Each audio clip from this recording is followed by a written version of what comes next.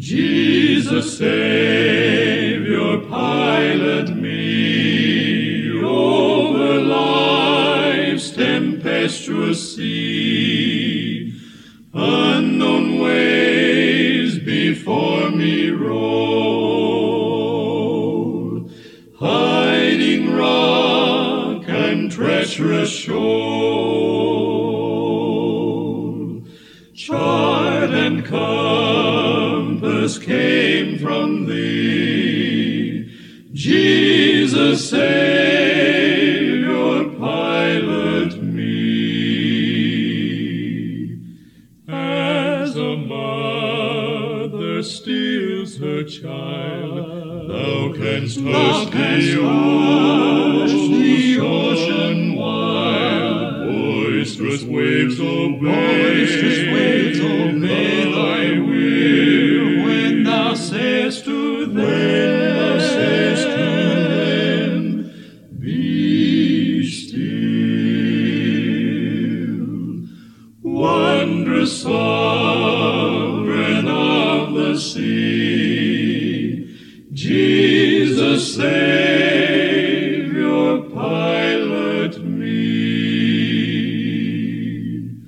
When at last I near the shore,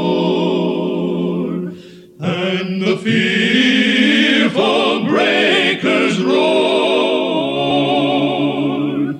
twixt me and the peaceful rest,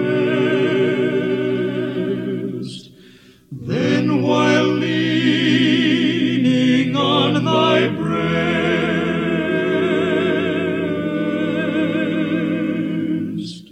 may I hear thee say to me, fear not, I will pilot thee. Amen. Amen.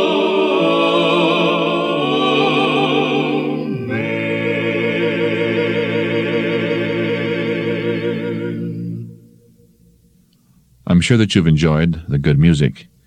And now the Lord is going to bless us as we study His Word. My father, H.M.S. Richards, is bringing to us now the Bible subject, Who is this man? More than 1900 years ago, there appeared in this world a man called Jesus. He claimed to be the Son of the living God, sent on an errand of great importance to us. His life here was most remarkable. Very few people now doubt that there was such a man, that he actually lived in Palestine, that he was crucified in the days of Pontius Pilate. Who was this man? He claimed not only to be the Son of God, but the Messiah or Christ, long expected by the people of Israel, and predicted in their ancient prophetic writings called the Old Testament. Since he fulfilled these prophecies in his life and work, it is our belief that he was the long-promised one. The Christian church in its existence today proves that he not only lived, but that his power is still exerted in the world.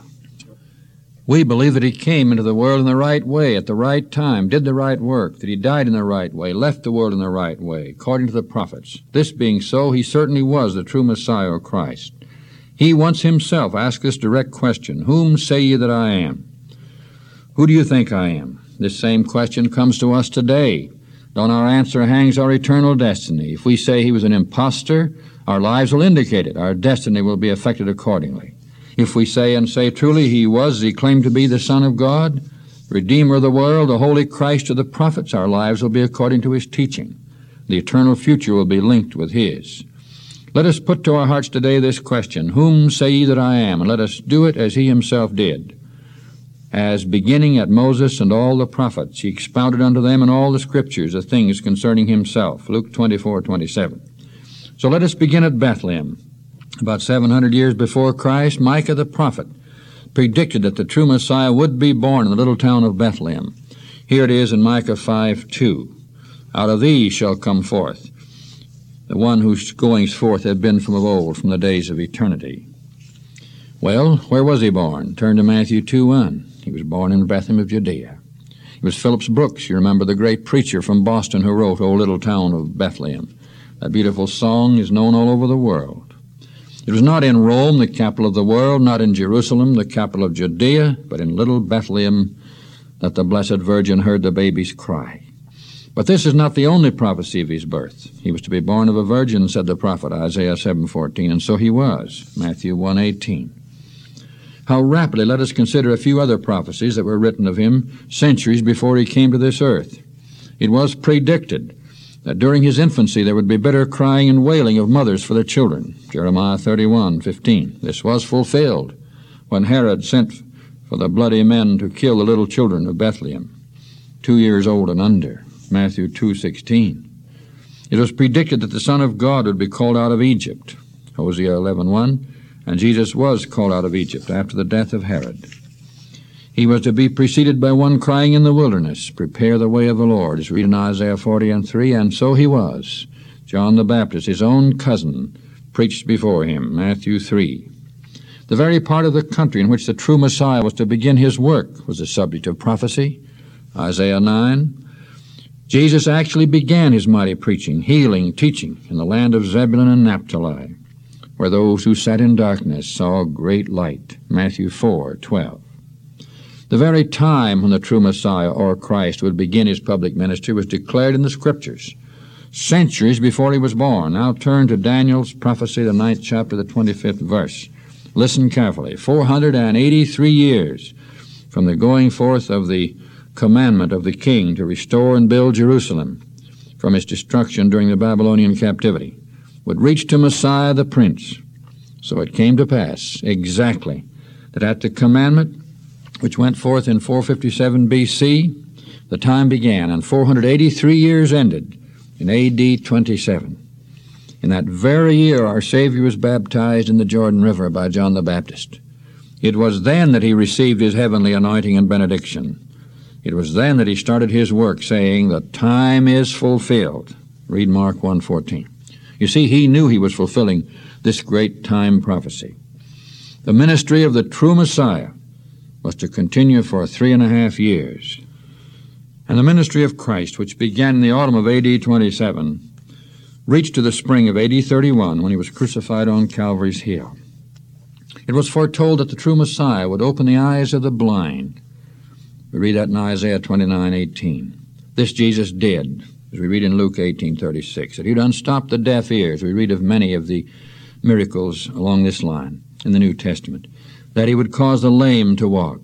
This was fulfilled. And Jesus caused cripples to leap for joy. Read these prophecies in Isaiah 29, Isaiah 7, Isaiah 35. Many of the sick were brought to Jesus, and he healed them all, as we read in Luke 4 and the 40th verse, fulfilling Isaiah 53:4. The prophet Isaiah seems clearly to point to the fact that the true Messiah would perform the astounding miracle of raising the dead, Isaiah 61:1 and 42:7. We know that Jesus did raise Lazarus and others from the dead, as we read in John 11. It had been predicted for centuries that he would ride into Jerusalem on a colt, Zechariah 9, verse 9. And this strange prophecy was fulfilled when Christ rode down the mountain and the disciples cried, "Hosanna," as we found in Matthew 21. It was foretold that the true Messiah would be wounded in the house of his friends, Zechariah 13. Our Savior came to his own, and his own received him not, we're told in John the 1st chapter. And Judas, his familiar friend, betrayed him. It was predicted by the prophet Zechariah that the true Messiah would be sold for 30 pieces of silver, the price of a common slave, Zechariah 11:12, and this was exactly fulfilled in betrayal by Judas, Matthew 27. Isaiah prophesied that the true Messiah would be numbered with the transgressors. That's the 53rd and the 12th verse. And he was crucified between two thieves. Some of these things we've mentioned before. We want to make it so clear that everyone who has never before clearly looked at Jesus Christ as a fulfiller of the prophets will see that he is the true Messiah. The same prophet predicted that he would pray for his enemies, 12th verse of Isaiah 53. Now listen to the words of that wonderful prayer. As the world's Redeemer hung upon the cross, "Father, forgive them, for they know not what they do." The prophet Daniel saw that the mission of the true Messiah would end by his being cut off or killed, Daniel 9:26. Jesus was crucified and died upon the cross, John 19, verse 18. The writer of the Psalms, written about 1,000 years before Christ's birth, foretold that they would cast lots for his vesture or clothes, Psalms 22:18. So the 4 soldiers who crucified him did this very thing, as we read in John 19:23. And here's something very important. The very nature of the wounds that the true Messiah would receive were predicted by both the psalmist and the prophet Zechariah, Psalm 22:16 and Zechariah 12:10. Jesus' hands and feet and side were pierced at his crucifixion. Read all of that in John the 19th chapter. It was foretold that he would make his grave with the rich in his death, all fulfilled. In the tomb of Joseph of Arimathea he was buried. 1,000 years before our Savior's death, it was written in the Psalms that the soul of the true Messiah would not be left in hell or Hades, the grave, nor should his flesh see corruption, Psalm 16:10. Our Savior was placed in the grave, but he arose the 3rd day, as we read in Luke 24:21. There are other things connected with his atoning sacrifice for us which we should mention. He who is infinitely rich became poor, that we might be made rich, Luke 9:58. As predicted in Zechariah 11:12, hundreds of years before the day of his crucifixion, the money for the betrayal of Jesus was to be used to buy a potter's field, and this actually took place. Matthew 27. The Messiah was to be cruelly mocked. This prediction was fulfilled painfully for Jesus. It was foretold that they would give him gall and vinegar to drink. This took place as he hung upon the cross. This, no doubt, was a stupefying drink that was given in kindness to those who were suffering a death sentence. Think of the wonderful things that happened in connection with his life. At his birth, angels appeared in the heavens, in the sight and hearing of the shepherds. A strange star brought the wise men to Jerusalem and led them to Bethlehem, where it remained over the house where he was born. 2 godly persons, Simeon and Anna, filled with the Holy Spirit, testified to the fact that Jesus was the Son of God and said he was the Lord's Christ. At his baptism, and also on the Mount of Transfiguration, a divine voice declared, "This is my beloved Son, hear him." On the night of his betrayal, when Peter, who had so vehemently declared that he would never forsake his Lord, Jesus predicted that before the cock crew in the morning, Peter would deny him 3 times, and this took place, Luke 22. At our Savior's baptism, the Holy Spirit appeared in the form of a dove, by which sign John the Baptist knew him. One mightier than he, the Lamb of God, had appeared, the one who would come after him. Jesus himself predicted the manner of his own death. He declared it would be by crucifixion, Matthew 26:2. This was, of course, literally fulfilled. Jesus Christ was not only the holy Messiah of the prophets of Israel, but he was a mighty prophet himself, mighty in word and deed. And when he, the Lord of glory, died on the cross, the earth shook, the rocks were rent, and the sun hid its face from his sight. He predicted he would rise again the 3rd day. He did so arise, and thus fulfilled this prophecy. Scriptures are easily found to prove all these statements. He was declared to be the Son of God with power, according to the Spirit of holiness, by the resurrection of the dead, Romans 1:4. There was an earthquake when our Savior died, another when the angel appeared and rolled away the stone from the sepulchre of his resurrection. When Jesus arose from the grave, a triumphant conqueror, many of the holy saints which slept arose and came out of their graves and appeared unto many. We read this in the 27th chapter of Matthew in the 52nd verse. On the Mount of Olives, in the presence of a company of his disciples, our Savior ascended to heaven. He came from God and he went back to God, as we read in Acts the 1st chapter and the 9th verse. He was glorified with the glory that he had with the Father before the world was, according to John 17:5.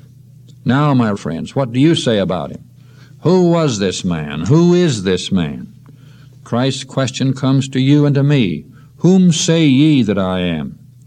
Are you ready to answer with your whole heart, as did one who saw him and heard him, and say, Thou art the Christ, Thou art the Messiah, the Son of the living God? Matthew 16:16. If you are, accept him right now as your own Savior, your eternal all, your Lord, and your Redeemer. It was Mrs. William Booth, the wife of the great founder of the Salvation Army and mighty man of God, who used to tell a beautiful story of a man whose saintly life made a deep impression upon her and upon many others. As this man grew older, he seemed to grow in grace and to become more and more like his Savior. At last he could speak of nothing but Jesus. It so happened that as he was dying, there was a document which imperatively needed his signature. He held the pen for a moment, signed the paper, and then fell back upon his pillow, dead. It was discovered that he had written not his own name, but the name which is above every name, Jesus. His mind was so filled with that holy name that he did not even think of his own. In the sight of eternity, that seemed to him to be the only name that mattered. He had written the name which was imprinted upon his own heart. And so we ask again the question, who is this man? Who is this man who could so bless the human heart? Who is this man who could fulfill all the prophecies of the prophets of the Old Testament? Who is this man whose influence still lives in the world, who still redeems and gives power in human lives? The answer is Jesus, your Savior and mine. Yes, Jesus Christ, our Savior. Jesus, Rose of Sharon, bloom within my heart. Beauties of thy truth and holiness impart, that where'er I go, my life may share abroad. Fragrance of the knowledge of the love of God. Jesus, blessed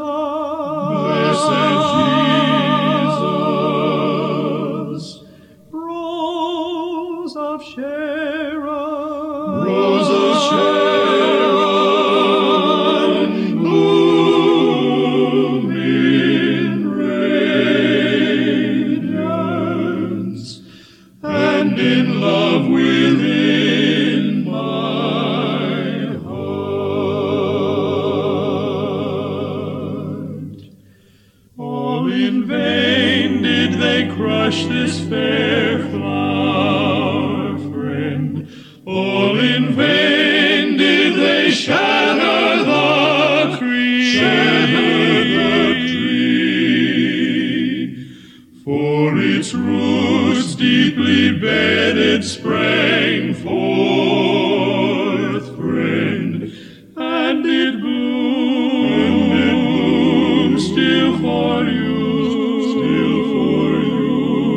and for me.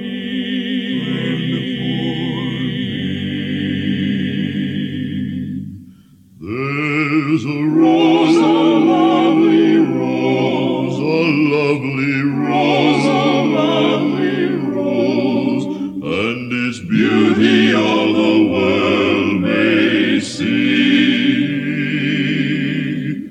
There's a rose, a lovely rose, a lovely rose, a lovely